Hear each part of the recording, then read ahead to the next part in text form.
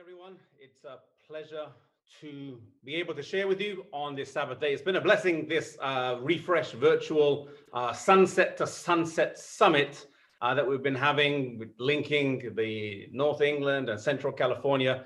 And it's just been a blessing to see the different ministries. The title of the message is No Silver Lining. No Silver Lining. And I'd like to invite you to bow your heads for a word of prayer as we begin.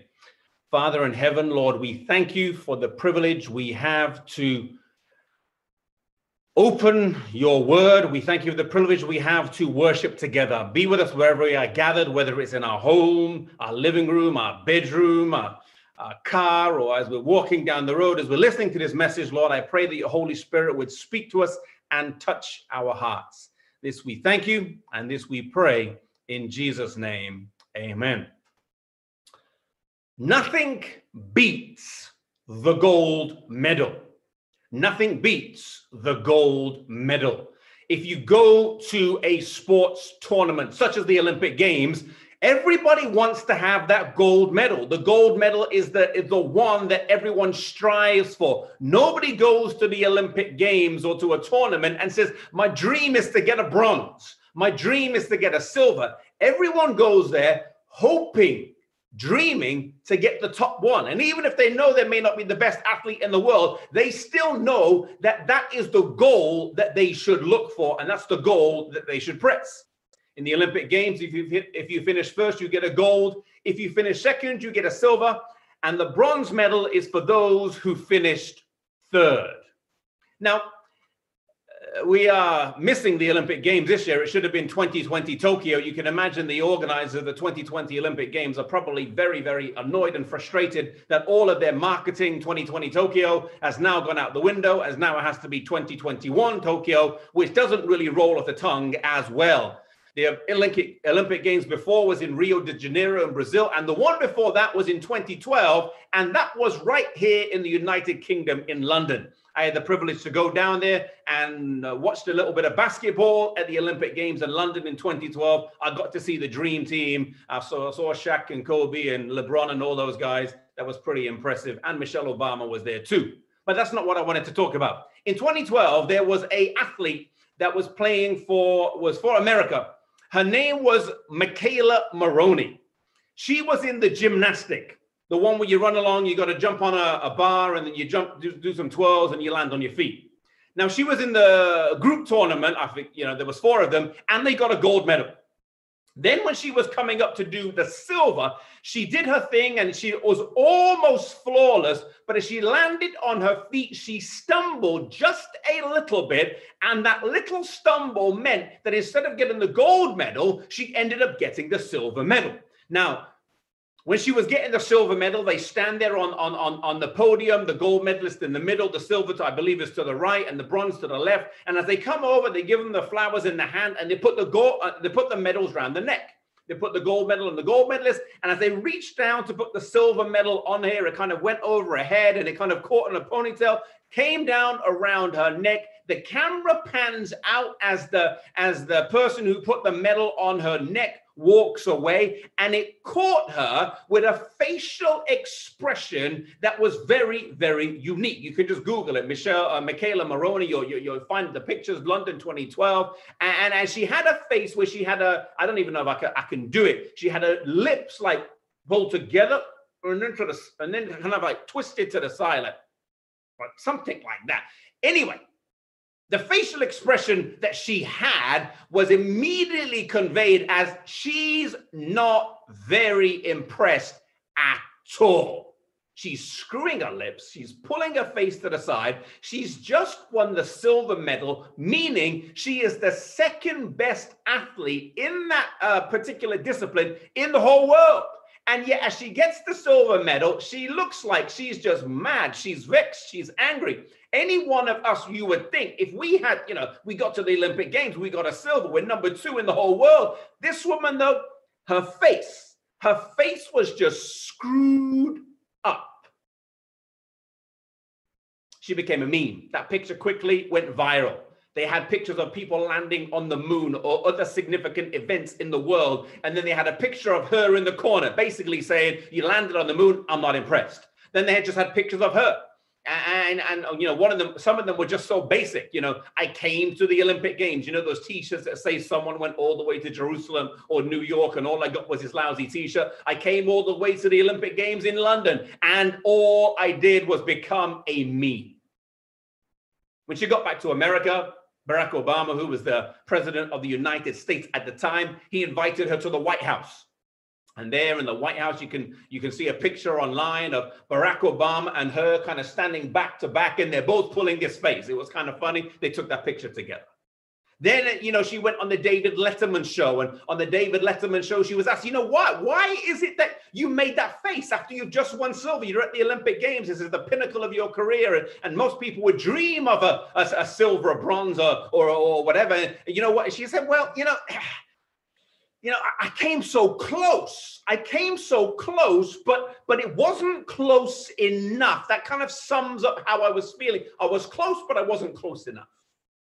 Now, when they've actually done research into silver medalists, the sermon title is No Silver Lining. When they've done research into silver medalists, they've actually found that of all the medalists at a sporting event, such as the Olympics, the silver medalists are the most disappointed people of all the medalists. In 1988, at the Olympic Games that were in Seoul, Korea, there was someone who did kind of some research.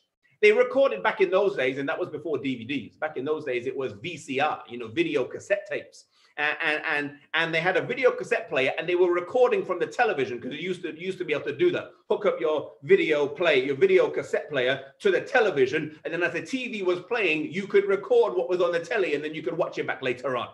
And so he was recording what was happening on the TV, and he was recording all the times when a medalist was awarded their medal, and all the times when the actual race finished. And the camera pans in on the winner, the camera pans in on the silver medalist, or the camera pans in on the bronze medalist, and then the medal podium. And he did it for almost every single event that he could in the 1988 Olympic Games. He then collated all these video clips and put them all together, all the silvers, all the bronze, and all the golds. He then had some social scientists, some people who were experts in body language and behavior, to come in and watch all of these facial expressions. And as they watched the facial expressions, they had to scale them on a scale of from agony to ecstasy. Agony being 0, ecstasy being 10. And as they did this scale watching them, what they did is they found that the gold medalists, they came in as number 10. You know, they won the gold, they're the champion of the world, they're the best in the world. They came in as number 10, expected. The bronze medalists came in with a scoring of 7 out of 10. 7 out of 10, you know, they're happy. They're actually quite happy, the bronze medalists, because the bronze medalists have, in a sense, a point of reference where they're looking behind them. They're looking down and saying, well, at least I didn't get 4th. At least I didn't get 5th, because then I would have nothing. I finished just ahead of the person in 3rd, and I finished just ahead of the person in 5th. I got a gold medal. They're happy. They're like, I made it onto the podium. I got a medal. They're actually quite happy, 7 out of 10. Now, you would think if the gold is 10 and the silver is 7, sorry, the bronze is 7, that the silver medalist should be 8.5 in the middle. But no. Silver medalists, they found, silver medalists do not fall halfway between gold and bronze on the happiness scale from agony to ecstasy. They found that silver medalists fall at a rating out of 10 of 4.5. 4.5.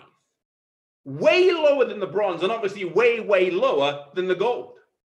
You see, the reason being is they're not comparing themselves to number 4th or 5th anymore, because they've already gone past the bronze stage. The silver medalists are only comparing themselves as a point of reference to one place, and that is the gold medal position.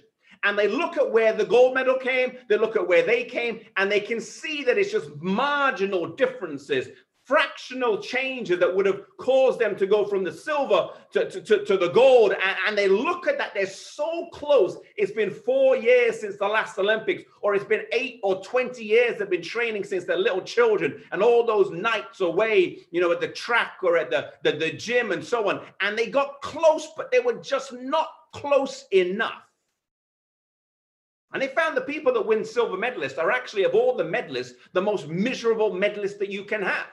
They're not happy with their silver. They should have, they wanted to get the gold. They're not even that happy they didn't get the silver because they're looking at what they could have got. They're looking at what they could have got. No silver lining. In fact, they found that silver medalists, some of them describe winning a silver medal as actually the same feeling as having a bereavement. Having a bereavement. Those of you who suffered loss, you're like, some of them describe it as a bereavement. It's just a deep, deep disappointment and pain. You know, when you're playing in a football tournament, you wonder, would you rather lose in the semifinal or get to the final and lose? I mean, I guess if you get to the final, you have the chance of winning. But if you know you're going to lose both games, you're going to lose a semi and you're going to lose the final, you'd probably say, I'd rather just lose the semifinal rather than go through the agony of getting so close in the final and then losing. If I know I'm going to lose, I'd rather just lose before I get there. There was a silver medalist from the UK team, Eloab Mohammed. Silver medalist for the UK in Rio de Janeiro in 2016. And he said these words. He said, I think about what happened in Rio literally all the time. It hurts to my core, and it is something that I will never, never get over. Silver medalists have been reported to die. Listen to this.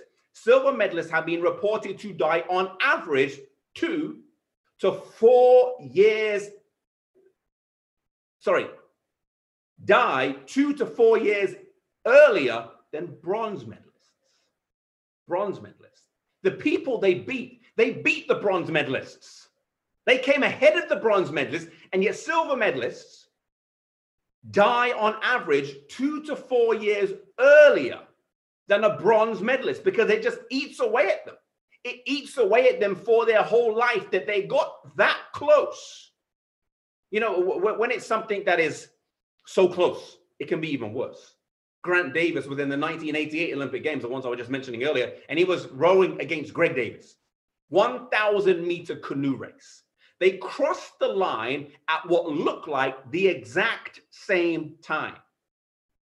They did a photo finish. They had to do a photo finish. I mean, to the naked eye, it was exactly the same. They did a photo finish, and they found out that the one canoe, after 1,000 meters, after 1,000 meters of rowing this canoe, it crossed the line 1 centimeter. 1 centimeter ahead of the other canoe.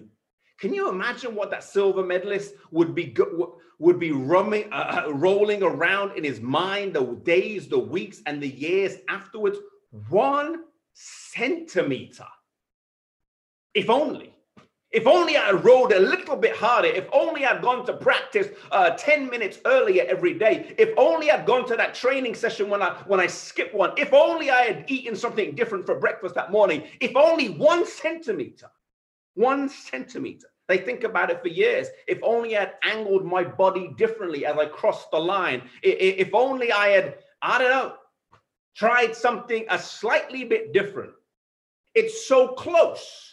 It's so close, and the margins of error are very tight. I'd like to invite you to turn, the sermon title is No Silver Lining. I'd like to invite you to turn in your Bibles to the book of Hebrews. And in the book of Hebrews, the writer of Hebrews, I don't know if they were a runner or if they had athletic blood in their body, so to speak, but they use an analogy of running in this book. And, you know, Hebrews chapter 12 comes on the heels of Hebrews chapter 11. Hebrews chapter 11 is the hall of fame for faith people in the Bible. And after naming all of these people by name in Hebrews chapter 11, by faith Noah, by faith Abraham, by faith Isaac, by faith Sarah, after naming all of these people by name, and then the end of the chapter from about verse 30 onwards describes how some people died or what they suffered by faith. After naming all of these individuals, These people, and it ends in the chapter, I'm not preaching on these verses, but just to give the context, in verse 39 and 40, it ends Hebrews chapter 11 with verse 39 and 40, that if you could summarize those two verses, it says, and these all, having lived a good life, having obtained a good report through faith, received not the promise. He summarizes all the people of Hebrews chapter 11, and he says, all of these people, they lived a good life. They got a good report by faith, but they don't have the promise. What is the promise they don't have? When you look elsewhere in the book of Hebrews, you realize that the promise they don't have is the promise of an eternal inheritance. Hebrews chapter 9, verse 15. It's the promise of a better country. Hebrews chapter 10, verse 16. It's the promise of the heavenly land. They don't yet have the promise of the place where they're going. It's like receiving the acceptance to the best university you could go to. If you're told if you get that grade, you can go, but then you don't get the final letter.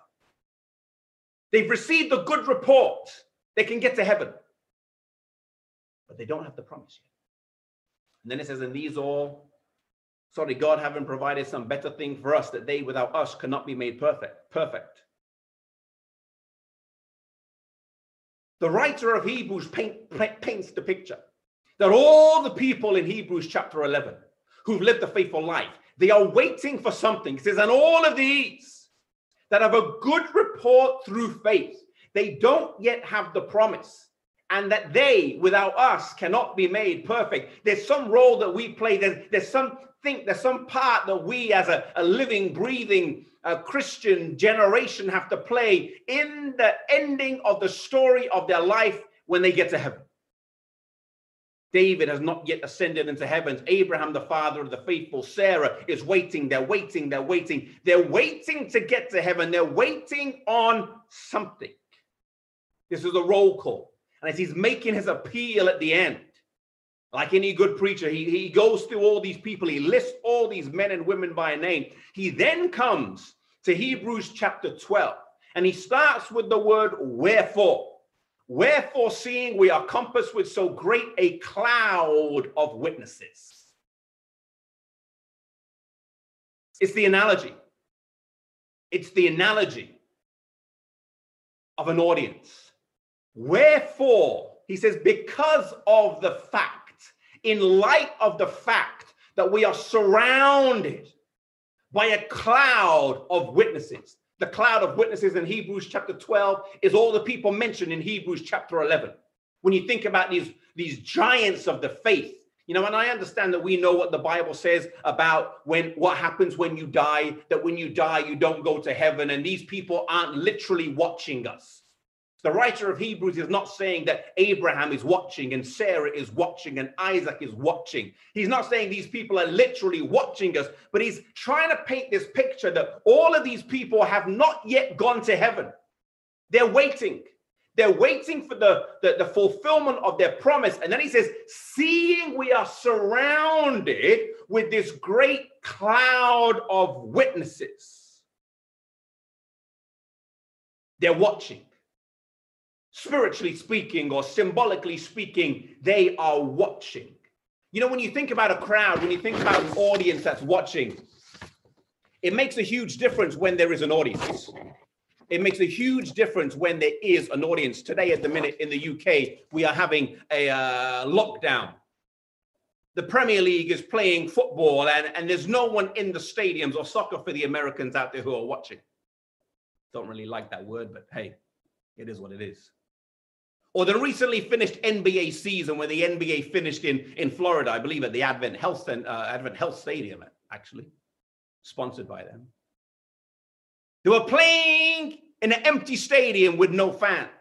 Not one of the players in the Premier League or in the Championship or in the football, any tier in the UK here or the soccer, not one player in the NBA would tell you, oh, actually, we prefer it without the fans. All of them, bar none, will tell you, we cannot wait for the day when the stadium can be full of fans again. They call the fans the 12th man, the extra player, the singing, the cheering, the motivation from the crowd that can get the players to be on their game enough to make a difference. It's why there's such a thing as home field or home court advantage. When you're playing in your home stadium, it's not because you know the stadium dressing room inside out that makes the advantage. No, no, no. It's not that the pitch or court is any different to a pitch or court in another place. The advantage of playing at home, the advantage of home field, home court, home pitch advantage is the crowd. Because you have a partisan crowd that's cheering you on. And as the crowd is cheering you on, it can make you do stuff that previously, without them cheering, you wouldn't do. You try just that little bit more. And Paul, as the writer of Hebrews is writing this, he's trying to paint this picture. We as human beings are living our life, and we're surrounded with this cloud of witnesses. We got this crowd behind us. And after painting this sport analogy, he then directly alludes to sport and says this, Hebrews 12, verse 1. Seeing we're compassed with so great a cloud of witnesses. Then he goes on, it says, let us lay aside every weight and the sin that does so easily beset us. And then he says, and let us run with patience the race that is set before us. Now, there are two things in this verse. There are two things in this verse that we normally focus on. So there are two things, and we normally focus on just one. It says to lay aside every weight and the sin which does so easily beset us. The use of the conjunction there, and, shows that they are two separate things. Lay aside every weight and the sin that does so easily beset us. There's two separate things. Oftentimes when I've preached this before and when I've heard it preached, we focus on the sin that does so easily beset us. The second point, it's the one that we normally focus on. It's the one that's maybe somewhat easier focus on, the sin which so easily besets us. You know that sin, the sin that always gets us, the person who always pulls you down, the place when you go, you just enter, when you go near that place, you just end up going in, that relationship that you may have tried to do the right thing, but you keep slipping up. That website that you just seem to go to whenever you're feeling low, that you know is wrong. That sin that is your darling sin, the one that you swirl in your mouth, the one that you enjoy the taste of before, during, and after, that one. That sin that's so easily, I mean, there's some sins that maybe it's kind of hard to get dragged into, but these sins, no, the ones that are so easy. The one that no one knows about, the one that's private to you, the one that, God forbid, only your guardian angel knows. And if you actually thought about that for a few moments, it would kind of, oh no. That one, it says, lay aside that sin. You see, you can't take that with you to the kingdom. We need a refresh. Our theme this weekend is refresh. We need a refresh on our spiritual lives. And that means not every piece of baggage we have can we take with us. And those sins, the one that catch us, the ones that pull us down, those ones need to go. Ask God this weekend, ask God right now, may the Spirit impress upon me, what are those sins? Impress upon my mind vividly, very, very vividly, what that is, and practically what to do. But before he mentions the sin that does so easily beset us, the one that dragged us down, he says, let us lay aside every weight. Lay aside every weight and the sin that so easily besets us. So the weight is different to the sin. Every weight is different to the sin that does so easily beset us, because you've got the conjunction in the middle of and. Every weight and the sin that does so easily beset us. Two things. Traveling with weight is harder. It's harder to travel with weight. When you're carrying extra weight, it makes the journey hard. And he says, lay aside every weight. Every weight. You know, runners who are professional runners, they look at exactly how much a t-shirt or a shorts, or how much do the running shoes weigh. They weigh everything to the minutia, because any little bit of weight can slow you down. Triathletes that do the Ironman, they swim 2.5 miles and they cycle 140 miles or the 112 miles, and then they run 26 miles. Those people, the tiny grams make a difference over 140 miles. recently, as I mentioned it during lockdown, I spent a fair bit of time walking with Enoch. I used to push him around on the with the pram or the pushchair when he was younger. But then we got given by another family who have young children. They very kindly gave us one of these back carriers, and it was a real blessing. And we didn't use it early on because you can't put kids in them when they can't sit up straight. But when Enoch kind of got the ability to sit up on his own earlier this year, we started to use it. And so I started to walk around with Enoch, just walk around the village and go walk around the fields around and go for walks 4, 5, 6, 7 miles a day. Now, carrying now an almost 2-year-old plus the frame structure, it's been very good for my health. Been very good. I was in Wales recently climbing a hill. I don't know if it'd be right to call it a mountain that I've climbed many, many times, Analog. It's near our campsite in Wales of Aberdaron. It kind of overlooks down on the site, and every year we climb it for junior camp, youth camp, and early teen camp. And we go up that hill numerous times every year and have been doing so for the last 50-odd years that we've been camping in that campsite in Wales. And I've climbed it many, many times. This time, though, I climbed it a month or so ago with Enoch on my back. And climbing it on my own versus climbing it with Enoch on my back, you can definitely feel the difference. As you climb, as you're taking those steps up the hill, each step is a little bit harder because you've got almost like 2 stone combined on my back. And as I get close to the top and you've got to climb up a few rocks and it gets a little bit steeper, it's harder as you get to the top and it gets a bit steeper when you're carrying weight. It would have been a whole lot easier for me, though I'd never do it, obviously, because he's my son, to just take him off and leave him and climb and get to the top. It'd be a whole lot easier to get to the top without carrying the weight. Weights slow us down. Weights slow us down. But you see, a weight is different to a sin because the Bible says, lay aside every weight and the sin that does so easily beset us. We know what a sin is. A sin is the transgression of the law. That's easy. A sin is the transgression of the law. Flee sinful lusts, flee fornication, so on, so on. We just had a workshop on that. We can clearly identify what that is. Flee that sin, leave that sin alone. But what about that every weight?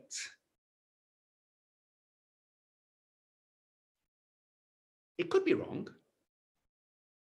Maybe not. But maybe for sure. What is a weight? It's different to a sin. In fact, a weight is not a sin. It may be that the weight can lead you to a sin. It may be that the weight could make the sin easier, though the weight itself is not a sin. It's kind of a gray area. It might be different for each person. Maybe it's your involvement, an obsession with shopping. Nothing wrong with shopping. All of us have to shop something in our life. But maybe you're just a little bit obsessed with it. Maybe. Maybe it's those video games. See, I only play the clean ones. I only play the clean ones. But maybe that's what it is for you. I don't know. I don't know. It could be different for everyone. Some people can play. I don't have any games on my phone. I'm the type, if I play like a game on my phone, whatever, even if it's a boring game like Tetris or what's that game? Words with Friends. I used to play Words with Friends all the time. Used to love playing Words with Friends on my phone. But I had to delete the game. Don't play it anymore. Why? Because I'd be playing Words with Friends and I would just kind of get obsessed by that game. I'd be playing games with all my friends that I knew who had the app. Then I'd be playing games with random people because you could just find a random person online and play against them. I'd have like 10, 15 games going at once. I'd just be playing all these games, Word with Friends, Words with Friends, Words with Friends, words, getting my vocabulary better, I would say. No. I was wasting time. Used to get pretty good at that game. Delete that game. Delete it off the phone. Don't play it anymore. Why? Was it a sin? Probably not, in the strictest sense of the word. But it could have been a weight. It could have been a weight. Maybe it's your involvement in sports. Maybe it's something that's not necessarily evil or bad, but it is a weight. Maybe it's the time that you spend every day on Instagram. Instagram's not evil, but maybe the time you spend on it is. Maybe it's your YouTube habits or your Facebook habits or your Snapchat or your TikTok habits. Maybe it's something like that. And then every time you're like, no, but I'm witnessing. But maybe the weight causes you to take your eyes off Jesus. You see, the weight is something that may not be a sin, but it could be something that if time is spent with that thing too long, it can easily go from being just a weight to being an idolatry. Depending on how we use it and depending on the time that we spend on it. The Bible says, lay aside every weight and the sin which does so easily beset us. The sermon title is No Silver Lining. The most disappointed people in the Olympics are the silver medalists. And the most disappointed people, I believe, on the borders of the Canaan land, so to speak, on the borders of heaven, will not be those who like didn't make it at all and knew they were never going to go. It'll be those people that thought they were going to make it, that thought they were going to score gold, so to speak, but they just had some weights. They just had some weights that held them back from getting to the finish line and getting that gold crown in heaven. Song of Solomon, chapter 2, verse 15 says that it's the little foxes that spoil the vine. It's the little foxes that spoil the vine. You know, contrary to what your grandparents may say, there's nothing inherently wrong with social media. It has spread the gospel into places where it would never go before. In fact, doing this whole thing by social media is what we're doing. But what about your usage? What about your usage? You go online to post something and then you spend 1 hour scrolling, thumb just moving. Maybe it's a weight. Lay it aside. To miss out on heaven due to a sin is one thing, but to miss out due to a weight, I think that would be hard to take. I think the sense of regret and loss would be the same as someone who finishes silver by 1 centimeter. You know, when you miss out on a top grade by a few points, the feeling is terrible. If you miss out on the top, you get 80% in your exam. It's like, I got 80%. 100, like, I couldn't even get 100. But if you miss out on 100 by 98 or 99, that sense of,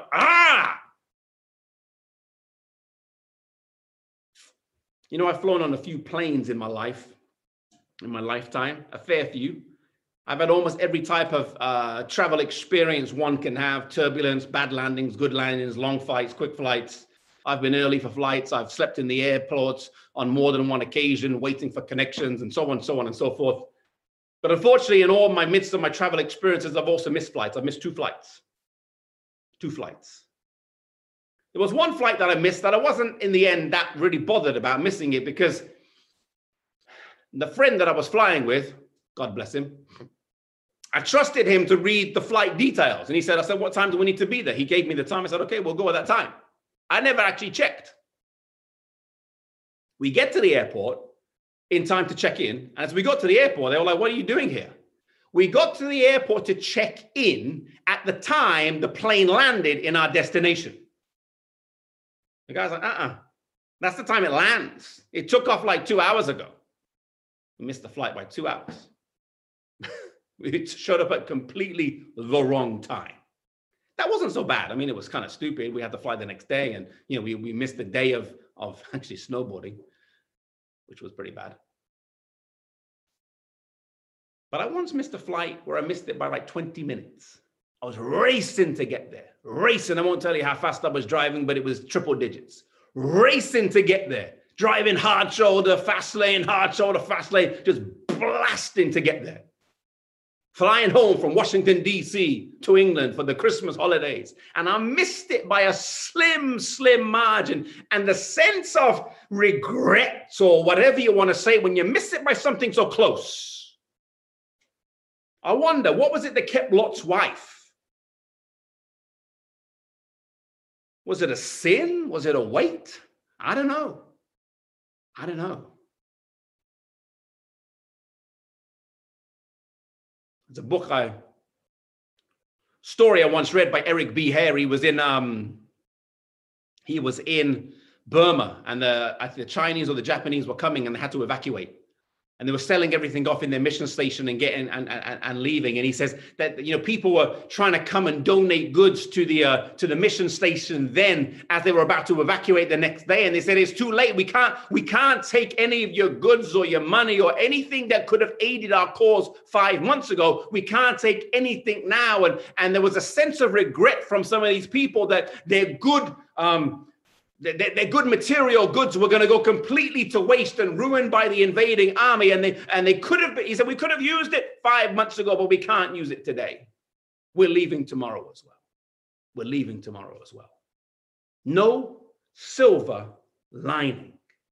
No silver lining. You know, when Noah built his ark, I often wonder the people that were the dumbest or the people that maybe had the most sense of disappointment once the rain started to fall was not the general public who had been mocking him for the last 120 years, but the people who actually built the ark.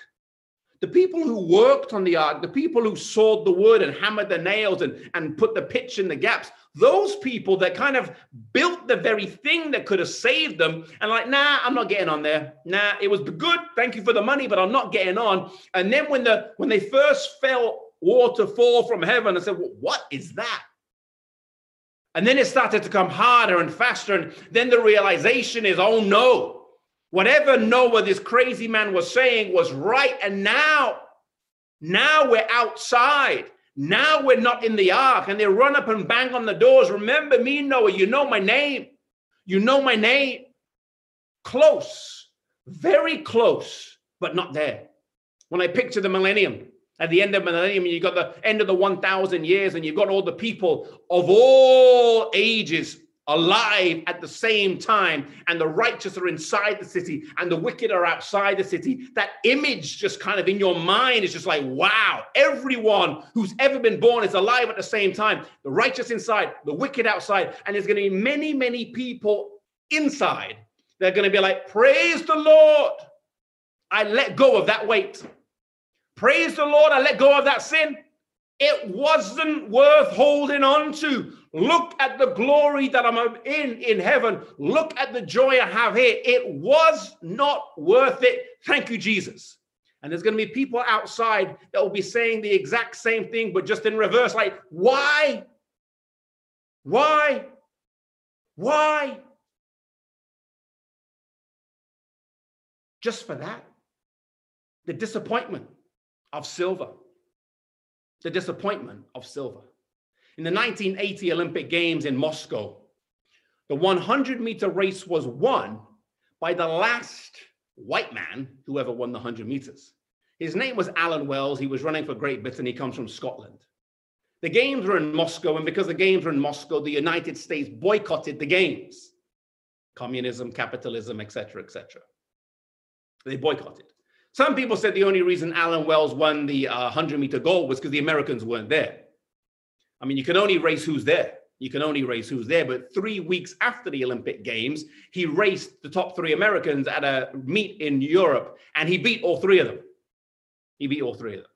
I believe he was a worthy Olympic champion. You can only race who's there, and even the ones who weren't there, he raced them afterwards and still beat them. But at the Olympic Games, his main competitor was a man called Silvio Leonard. Silvio Leonard. And in the race, they were neck and neck. And at the 80-meter mark, Silvio Leonard and Alan Wells started to pull away from the rest of the pack, but they're neck and neck, the two of them. You can't separate the two of them, neck and neck. And then with 7 meters to go, Alan Wells leaned into a deep lean, an extreme lean. They crossed the line with the same time. Slow time by today's standards, 10.25 seconds they crossed the line in. When they looked at the photo of them crossing the line, Alan Wells, even though it was the same time, 10.25, Alan Wells had crossed the line about 2.5 inches, 76 millimeters, 7.6 centimeters, that much ahead of his rifle. It was him leaning and putting his head far forward. His head was just that much ahead of the chest of his rival. If they'd gone chest to chest, he would have lost. But because his head was a little bit down, a little bit further down, he crossed the line just 2 inches or 7.6 centimeters ahead of his rival, and he won the gold medal. Doesn't have to live with the disappointment of silver. I don't know what would come between you in your spiritual experience and your walk today, what would come between you and a gold medal. But I believe just like silver medalists are the most disappointed athletes in the whole Olympic Games, especially out of the medalists. We as Seventh-day Adventist young people today do not want to suffer the disappointment of silver in our spiritual lives. And the admonition of the writer of Hebrews is, let us lay aside every weight, and the sin that does so easily beset us. This evening, I want you to look at your own heart and mind and see, what are those weights? What are those weights that you justify? What are those weights that you just say, nah, it's okay? What are those weights that you know you need to trim or cut or manicure? Let go of. What are those weights in your spiritual life that make the difference between the speed you can run to get to the line? The Bible tells us that it says, looking unto Jesus, the author and finisher of our faith. What are those weights? What are those weights? Let us not be disappointed with silver. I'd like to invite you to bow your heads or pray wherever you may be. Father in heaven, as our heads are bowed and our eyes are closed, in the quietness of our home, our internet connection, with our laptop, our phone, or our iPad, whatever device we're listening to at the minute, Lord, in addition to the electronic message that we're hearing, Lord, speak spiritually to our hearts.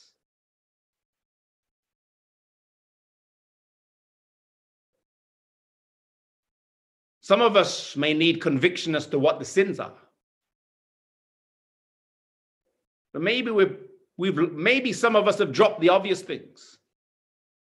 But there's still some weights that we need to let go of. There's still some weights holding us down. There's still some weights slowing us in our spiritual journey. Lord, point them out to us. And as your heads are bowed and eyes are closed, just acknowledge and ask the Lord to come into your heart and renew you and strengthen you where you're weak. Bless us, Lord, with grace to help in time of need, we pray in Jesus' name.